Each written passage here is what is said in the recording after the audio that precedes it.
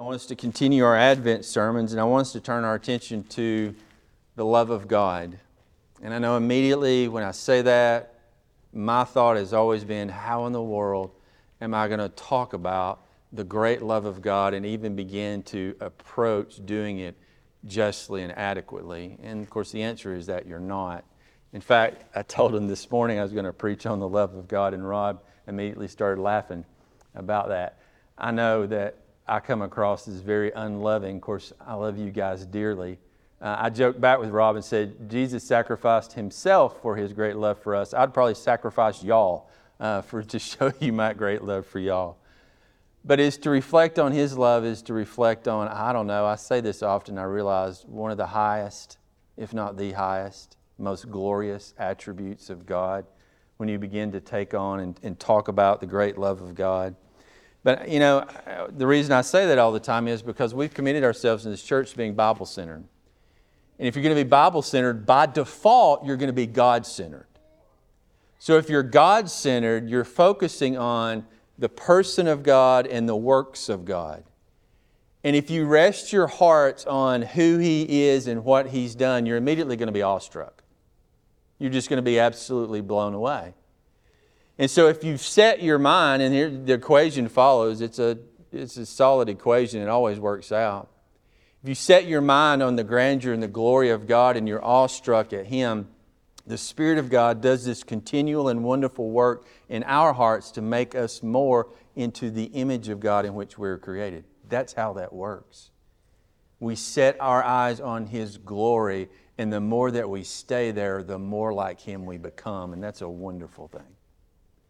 So this morning, again, I want us to turn our eyes toward the love of God. I know its depths we cannot plumb, nor is it heights that we can climb, but we know enough of God's love to greatly glory in that love. And so let's spend our time glorying in the love of God.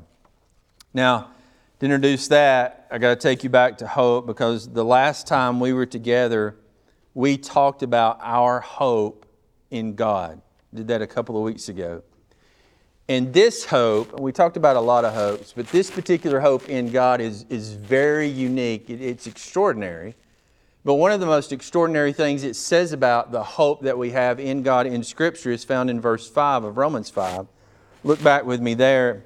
It says, "And hope does not disappoint." Now you immediately have to pause and you have to consider that, because you and I are depraved and we live in a depraved world, which means we move from one disappointment to the next. And we could stack up a long list of disappointments. In fact, I could just ask you to share this morning about disappointments that you've experienced in life, and some of them have been tremendously great. And I think we would have something from every single category. We've been disappointed from family, we've been disappointed in kids, we've been disappointed in parents, we've been disappointed in spouses, we've been disappointed in friends, we've been disappointed in jobs, we've been disappointed in our health, we've been disappointed in our abilities. But God says there's one thing that stands above all of those things, and it is the hope that He has given us in Himself. And because we know what His Word says, we trust in it, and God says, your hope will not, cannot disappoint. So out of all those things that have fallen short in our lives, including our own personal lives, of all those things, there is one thing that stands on top of the mountain, and it can never fall. It can never disappoint us at all. You will not be disappointed in your hope in God. Why? I know God's Word says it, but why? And if you remember a couple of weeks ago, we worked through two things, and I'm going to add one thing to it this morning. We worked through two reasons why your hope is so certain. And the first one of those was our hope is constructed on the promises of God. If you want a building analogy, all the raw materials, all the materials, all the nails, all the studs, and all the shingles, and all the flooring, all of that, if you like, is the promises of God. God constructed our hope based on His promises. And oftentimes I spend a whole year talking about this with the release time kids, getting them to trust in the Lord because He is a God of His Word. And everything that He says has been tried and true, and therefore you can trust in them. So when God gives us a promise, we can rest on that promise. And so God constructs our hope with His promises, but He builds it on the foundation of His Son. If you want to take it back to the building, once it all gets finished, what you have there is the glory of the Son of God. Constructed on promises, but built on the foundation of the glorious Son. Therefore, it cannot disappoint because that Son was perfect in every way, right? So you've got the promises, you've got the Son. We don't need anything else, but yet God gives us one more thing to let us know that our hope is without question certain. Look back at Romans 5, verse 5. What does he say here? And hope does not disappoint because of what? The love of God. We didn't need anything else, but God says, I'll give you something even more glorious if you like, to show you that your hope cannot possibly disappoint you, because the hope that I built it on myself, God says. And the one thing that you learn about God, even as a very small child, is God is unchanging. His character is immovable. His character is unshakable. And because God has built our hope on Himself, our hope will never go anywhere. Though heaven and earth will pass away, our hope will stand because God built our hope on His own person. Specifically, God built our hope on His love. And the love of God is not going anywhere. So our hope is without question sure and steadfast, right? Now, when I use the word love, problems immediately pop up in our hearts because we're absolutely convinced that we know something about love. Because of our experiences in our life, because of the things that we've done or we've shown to others or we've received from others, we immediately think that we know something about love and would do quite well in counseling others on the subject. But as depraved hearts, we have to remember we don't get definitions to these glorious words in our own hearts and from our own feelings. We get our definition from the Word of God. It works just like God. Everyone thinks that they know something of God. But we know, according to the Word of God, the only thing man can know is his idol that he has created. It looks something like God, but it's not the God of the Bible, right? He constructs his own God, and then he thinks he knows something of God. Calvin was right. Our hearts are nothing more than idol manufacturing plants, creating our own God after our own image. So to understand God, we have to turn to God's Word, and to understand love, we have to turn to God's Word and see how God defines love. You with me? Now, the very first passage, if you're going to set your mind to understanding what love is, true love, biblical love, the very first passage you have to consider is 1 John 4:8. And you know this. You don't have to turn there. 3 simple words, John writes. God is what? Love. God is love. Now that's interesting, because John doesn't say God shows love. John didn't say God is loving. No, he said God is love. It's anarthrous. There's no article there. It means God is that which is by quality love. God in all of His fullness, love. God in all of His essence, love. And that's hard for some of us to get our minds and our arms around, right? Because we talk a lot about wrath and we think those are contrary to one another, and it would take a very long and lengthy sermon to explain how those are not contrary to one another. But you've got to understand, according to God's Word, God is love. And so to understand the essence of love and to understand the fullness of love, you can't do that apart from God. Because apart from God, there is no love. If God is love, you remove yourself from God, you're out of relationship or don't have a personal relationship with God, you know nothing of love, because God Himself is love. And so to understand love rightly, you've got to understand God rightly. And so these are how we approach love. Now I want to give you three things. I kind of broke this down into hopefully a little bit easier because I'm having to move quicker. But there's three ways that God teaches us about love in His Word. First thing He does is He gives us pictures and types, just like He does everything else. We have pictures and types of love, and I'll give you some examples.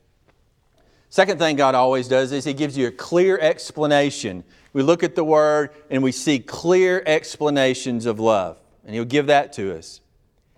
And then God does something marvelous with this unique Word. He wants us to understand it. God gives us demonstrations of love. So let's walk through these pictures and types and explanations and demonstrations, and I won't take too long. But love is certainly not without all of its wonderful pictures and types that we see in the Bible. Remember, and this is in fact what we're doing with the kids on Thursday in release time, we're talking about pictures and types of Christ in the Old Testament, right? David was a great king. David was the quote-unquote greatest king, but we know that he was not a perfect king. David did some horrible things as king, right? But our hope is not in David, nor is our hope in David's kingdom. David was a type of a king to come because there was a greater king coming. And this king would not be just a manly king. He would also be a godly king. He would be the King of kings. And He would be perfect in every way. So we look at King David and we understand something about King Jesus, but David's not Jesus. You see how these things work. Look at Moses. Moses was a great shepherd. Man, if you want to understand what it's like to shepherd a group of people or shepherd a church, read about Moses. Moses was a great shepherd, but he was only a type of a greater shepherd to come. There was a greater one coming who would lead the people of God, and that was the Lord Jesus. Think about priest. Aaron. I even struggle with the fact to say that Aaron was a great priest. We'll say Aaron was a good priest. He did some major bonehead things. It makes me think about my own life as a preacher. But man, Aaron did some goofy things, but he was God's chosen priestly line. He was a good priest. But he's just a picture. Because there was a priest who was coming who would be the great priest. In fact, the priest is still our mediator that's seated at the right hand of God. So that's how pictures and types work. Now, where are the pictures and types of love? Well, one of the greatest pictures that you're going to find, not only in Scripture, but in life, is a mother's love. You find it in the Bible, but let's talk about it in life. A mother's love is an extraordinary love that causes us to reflect on the great love of our Heavenly Father. I mean, a mother's love, it's unchanging, right? It's unshakable. It's immovable. It gets up in the middle of the night. A mother's love, a mother can be smacked by a totally dissatisfied and distraught infant and coddle and care for that child and feed that child and rock that child to sleep and lay it lovingly back down in its crib with tears of joy in her eyes. It's a mother's love. But it's a picture and a type of a greater love that we see from our Heavenly Father. Paul grabbed a hold of this over in 1 Thessalonians when he said to the church there, "We prove to be gentle among you as a nursing mother tenderly cares for her own children." Paul was trying to demonstrate to the church his love for them. And he says, "I've loved you like a nursing mother and her new infant." Because he understood the powerful picture in a mother's love and the love of God. So you've got those pictures, but in the Bible, the Lord just flat out says that He loves like a mother. Here's you a couple of them. Isaiah 66, verse 13. "As one whom his mother comforts, so I will comfort you, and you will be comforted." Isaiah 49, the Lord says, "Can a woman forget her nursing child and have no compassion on the son of her womb, even though they might forget? I will never forget you." Now there's a powerful picture. And unfortunately, we do live in the days where a mother forgets the child that they gave birth to. That is beyond our comprehension, right? But God says in His Word, even though you might live in a day where that takes place, you need to know that will never happen to me. I'll always have compassion on you like a nursing mother. One more I'll give you that I found very interesting. I don't know that it's necessary, but God compares Himself to a mother bird in a number of places in the Psalms. Psalms 91:4 is one of those. He says, I will cover you with my pinions, and under my wings you may seek refuge. Just like a mother bird, when all the chicks get terrified, they'll all flock to mom and they'll get up under mother hen's wings and she'll just kind of hide them. She'll be the refuge in the storm. God says, that's the same thing I do for you. I'm your refuge. I'm your mother hen. And when you get terrified, just come running. I got a warm place for you and I will cover you. So again, God's giving us pictures and types to help us understand His great love. And a mother's love is absolutely wonderful in all of its expressions. But God's love is even greater than these things, right? We have a God of tremendous love. Now, again, for the sake of time, I'm going to keep moving because there's all kind of pictures in the Old Testament of His love. But not only do we have pictures, like I said, we also have clear explanations in God's Word. I hope that you've been walking through that Advent book that we sent out to the church, at least some Advent book, but we sent out to you Piper's Christmas Advent messages this year. They've all been good, but some of them I was just like, man, that is just so good. December 11th was one of them. If you didn't make it through them or you forgot, go back and read a few of them, especially December 11th. He deals with the John 3:16. He deals with one word in John 3:16, right? For God so loved the world that He gave, right? So when you think about that, and I said the word so, it probably didn't even connect with you because you think you know what it means. You think God so loved. He just loved us so much that He gave His Son. That's not what that word means. In fact, let me bait you along a little further. I've told you before, Greek's unique. And the word that the writer wants to put the point of emphasis on, he puts that word first. So in that statement there, for God so loved the world, what word would you put first in that sentence if we were going to write it in the Greek language? If you were a part of the typical church today, you would say, oh, it's the world because it's about us. We're humanists. We're in the center of worship, so the world comes first. And no, that's not first. Us Reformed people would go, it's the love of God. Love comes first. And normally I would probably agree with you, but that's not the first word. The first word is hutos. Hutos. And that word is translated so, thus, or in this way. That's the first thing, first word. So in other words, John 3:16 literally can be translated like this. In this way, God loved the world. He gave His Son. You see, God's love is different than our love. God's love is extraordinarily unique. And if we don't pay attention to the types and listen to the explanations and then go on to the demonstration, we'll never get it. God says, in this way I have loved you. In this way. You're like, what way? Our ways? Do you love us in our ways, God? No, I don't love you in your ways. I love you in my way. And it is in this way that I love you. I gave my Son for you.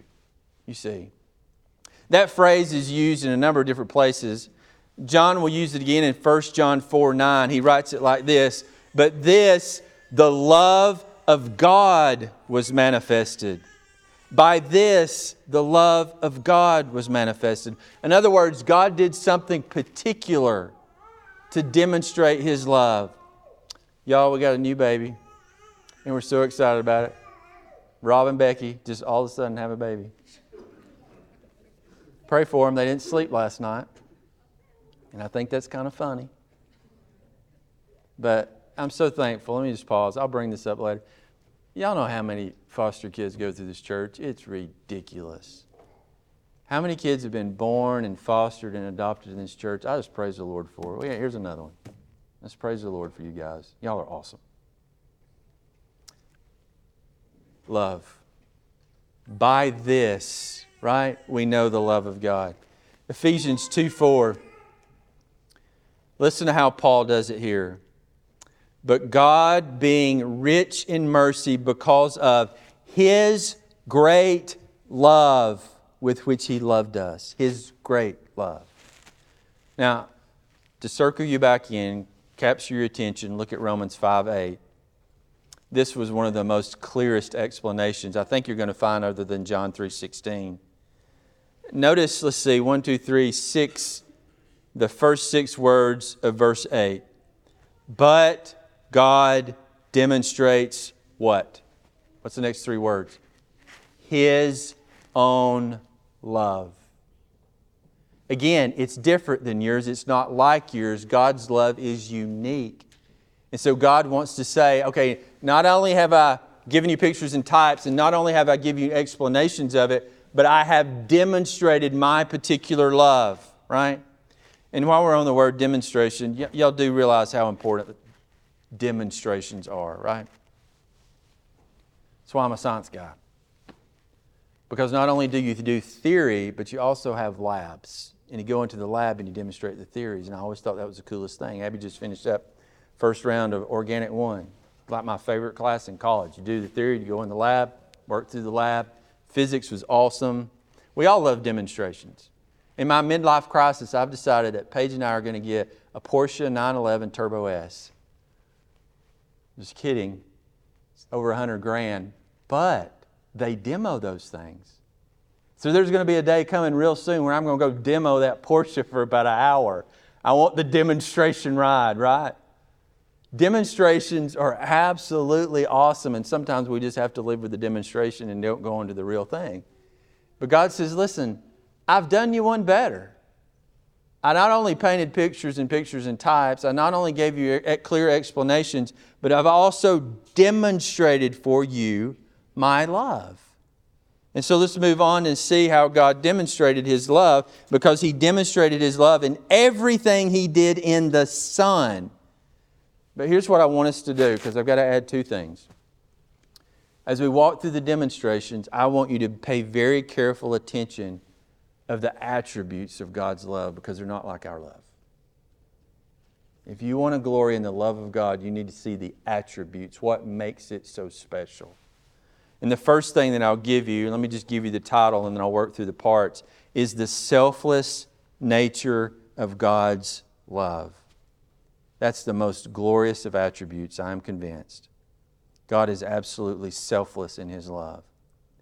Now, the first thing God does to demonstrate His love is sending His Son. 1 John 4:9, the Lord says this, by this, what? By this, the love of God was manifested in us, that God sent His only begotten Son into the world. In other words, God says, I've demonstrated my love for you. The first thing I did, I sent my Son so that you would know that I love you. Y'all, this is a sermon. This is Christmas. This is the Advent. We are celebrating the love of God, and we know God loves us because God sent His Son. And so we read Luke 2, right? I think I read it a couple of weeks ago. Angel of the Lord suddenly stood before them. The glory of the Lord shone around them, and they were terribly frightened. But the angel said to them, do not be afraid, for behold, I bring you good news of great joy, which will be for all the people. For today in the city of David there has been born for you a Savior, who is Christ the Lord. And when I read that, you can say amen, and then I can say, God loves you. See?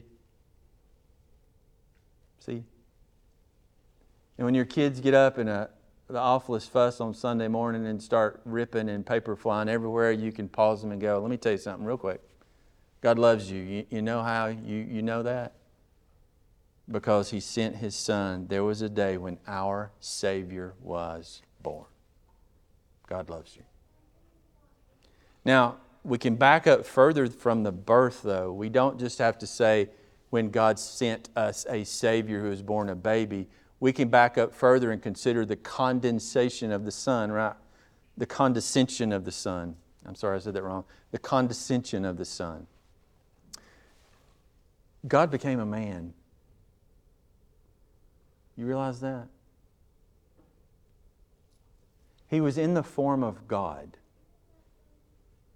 Before there was anything, John 1:1, in the beginning was the Word, and He was with God, He was God. He was in the form of God before He came as a man.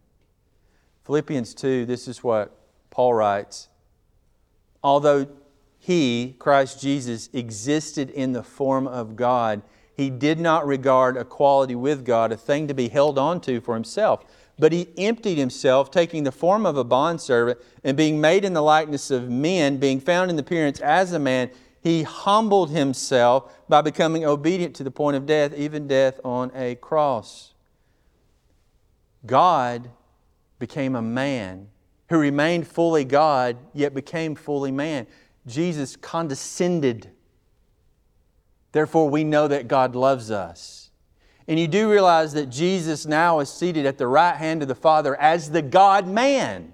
When He went back to heaven, He didn't go back into the form that He originally was, in the form of God, whatever that was. But He continued in the form of being fully God, fully man, seated at the right hand of the Father as our mediator. He built a bridge so that we could get to God. And God Himself built the bridge. Jesus Christ, fully God, became fully man and made us a way. God loves you. But He even went down further than that. When you think of this, what did God send? It's not just in the sending of the Son and the birth of the Son. It's the condescension of the Son. But it's also just in the fact when you consider what exactly did God send, and that what He sent is the greatest treasure there is. I don't care who you are, whether you're a spiritual being or a physical being. I don't care where you are in heaven or on earth. I don't care where you find yourself, on the other side of the stars or on this side of the stars. The greatest treasure that expands all of those places is the Lord Jesus Christ. He is the Father's greatest treasure. Now this should blow your mind when you consider the love of God. What was it that God sent? The greatest thing, if you will, there is. You know, we're going to give gifts, right, at Christmas. Some of them will be impressive, right? Some of them will be way too expensive. But none of us will give the greatest, right? We can't, because the greatest remains to be the Son. But God the Father could give the greatest, and so to demonstrate His love, He gives the great one. The one through whom all things were made, the one through whom all things hold together. All things were created for Him and through Him and in Him. He is the glorious one, and God sent that one. He didn't send an angel. He didn't send a great physical treasure of gold and diamonds and those sort of things to purchase our redemption. He didn't send a legion of angels. He didn't send the keys to the throne room. No. He went way above and beyond all of that, and He sent the greatest, period. And He sent His Son, who condescended and became a man, and who was born a babe. To understand the love of God, you have to understand the sending of the Son, but you also have to understand the sacrifice of the Son. Look at Romans 5:8. Last two words, so powerful. God demonstrates what? His own love toward us. How? In that while we were yet sinners, Christ died for who? For us. Right? Christ died for us. Not only did God become a man and was born a babe, but He suffered and He bled and He died. There was the sacrifice of the greatest thing. And God knew that when God sent Him, which is even beyond our wildest imaginations of understanding God's love. Because if you know about the suffering and the death, why would you send the Son? Why would you do that? Send something else. But that's not the love of God. I will send the greatest thing, knowing that the greatest thing must suffer and die. So my point was, number one on this, about the characteristics of God or the attributes of the love of God. The first thing is it's selfless beyond measure. We cannot comprehend the selflessness of the love of God. Can't measure that, but we can glory in that. God's love is beyond selfless, right? Second element I bring to you about considering the love of God is to understand God's love. You've got to understand the recipients of God's love, because He didn't just do it arbitrarily. He wasn't just a demonstration where God went, ta-da, there's my love. No, that was only part of it. You see, you have to consider the recipients of it to consider the magnitude of God's love. And I take you back to verse 5, Romans 5 and verse 8, the last two words rather. God demonstrates His own love toward us in that while we were yet sinners, Christ died for us. Oh, that must make it special or make us special. No. No, you're not getting this. Right? It wasn't for us because we're special. In fact, there are 3 words that describe us in the passages that I read this morning, and none of them are pretty. Look back with me at verse 5. Hope doesn't disappoint because the love of God has been poured out within our hearts through the Holy Spirit whom He's given to us. For while we were still, first word, helpless. You see, all that God did that we just talked about, now we've got to consider who He did it for. And the first word that God uses to describe those that He did it for is the word helpless. You're helpless. And I know I'm preaching to the choir at this point. You guys have a thorough grasp of the fact that you're helpless and hopeless apart from the grace of God. But the majority of people who profess Christ are yet to be convinced of their helplessness and hopelessness before God. And until you understand how helpless you are before God, you cannot glory in the greatness of the gospel. You're helpless. Second word's worse. Notice verse 6, while we were still helpless at the right time, Christ died for the what? The ungodly. That's how the second word God wants to help you understand. All that He did, this is who He did it for. He did it for the ungodly. Now, if you want to try to convince somebody they're helpless, good luck with that. But if you want to try to convince them that they're ungodly, you better be prepared to duck, because they're going to argue. What are they going to say? I'm a what? I'm a good person. Well, God demonstrated His love not for good people. God demonstrated His love for the ungodly. You see, there is a unique group, the ungodly. You see, God's love is amazing, not just in all that He did, but who He did it for. Look at the last word that He uses to describe us. But God demonstrates His own love toward us in that while we were yet, third word, what is it? Sinners. There's not a good word in there, I'm sorry. These are the people that God demonstrated His love for. Helpless, ungodly sinners. So that we could glory in the greatness of His love. Now, this passage has been on my mind for reasons I'll explain, but I don't know of a more powerful and painful picture of the great love of God than what we find in the book of Hosea. So turn back with me there. Those of you in Sunday school, I guess you'll have special insight into this. I don't have a whole lot, guys. Appreciate your patience this morning, though. Hosea is terrible. You know, anytime you run across these Christians that are,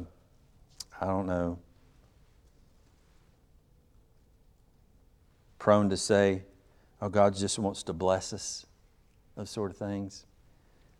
Or they like to quote, was it Jeremiah 29:11, I know the plans that I have for you, plans not to harm you and prosper you. I'm like, have you read Hosea? Because if you said that to Hosea, he'd probably smacked you across the face. Hosea got a tough call. He got one of the most difficult calls in the whole of the Bible, and he got the call in order to glorify God. It's terrible. Look at verse 2, and you'll see the first part of this Hosea call. And the reason I bring you here is because I want you to understand the love of God. When the Lord first spoke through Hosea, Hosea 1 and 2, the Lord said to Hosea, "Go take to yourself a wife of harlotry, have children of harlotry, for the land commits flagrant harlotry, forsaking the Lord." And so he went and he took Gomer, the daughter of Diblaim, the harlot, and she conceived and bore him a son. God was like, I got to paint a picture of my love.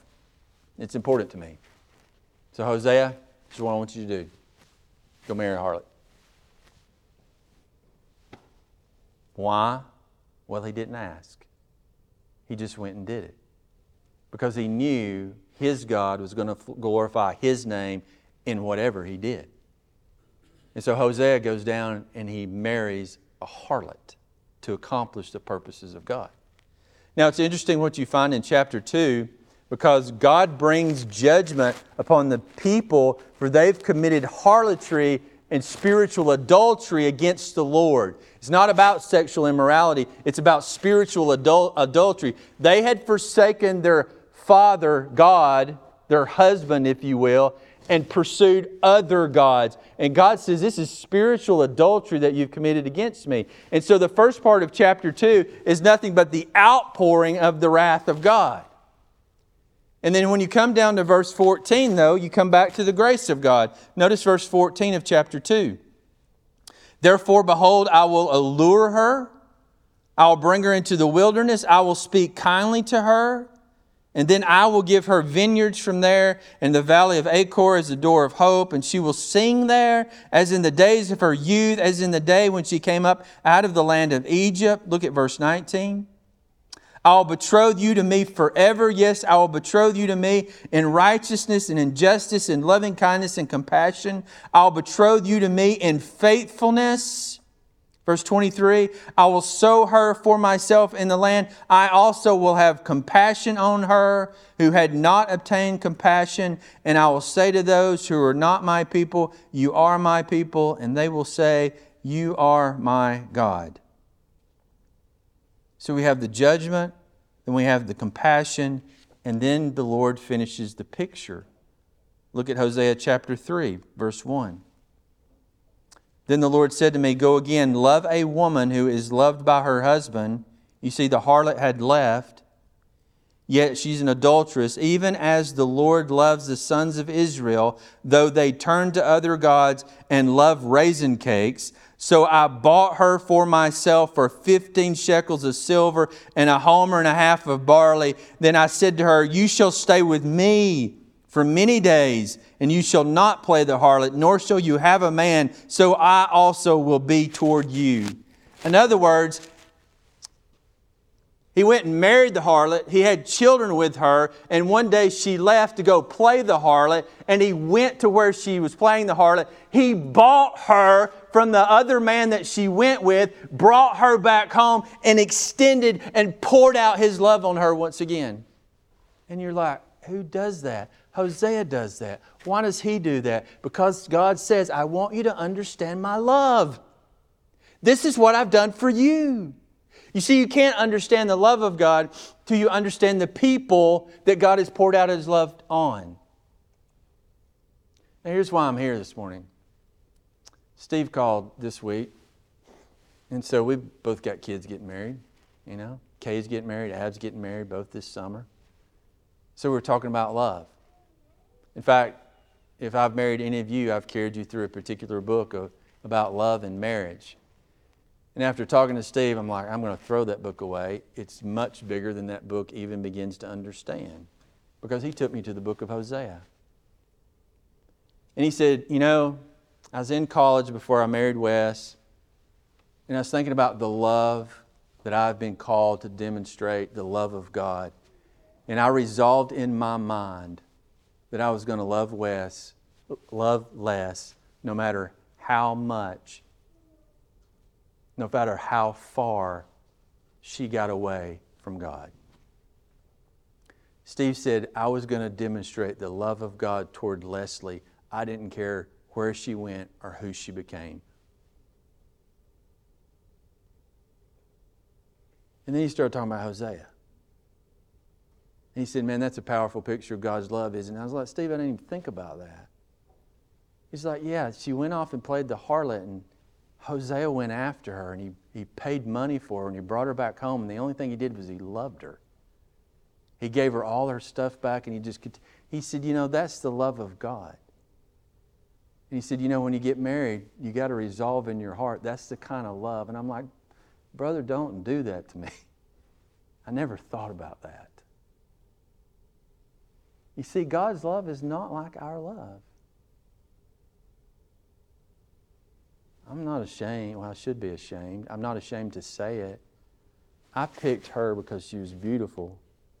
And then when I found out she loved me back, I bought her a ring. That's our love. Isn't that childish? It's not like our Heavenly Father's love. His is extraordinary. He looks at us and goes, I picked you because you're as ugly as sin. And I knew you were never going to be faithful. But I picked you to pour my love out on you, and one day you'll understand my great love. And you'll glory in that. You see, we have so much to celebrate. We have so much to celebrate in the love of God. I said, how in the world can we talk about this when I started? I got a better phrase. How in the world can we not talk about the love of God? What do we have better to talk about than the love of God? It is beyond measure.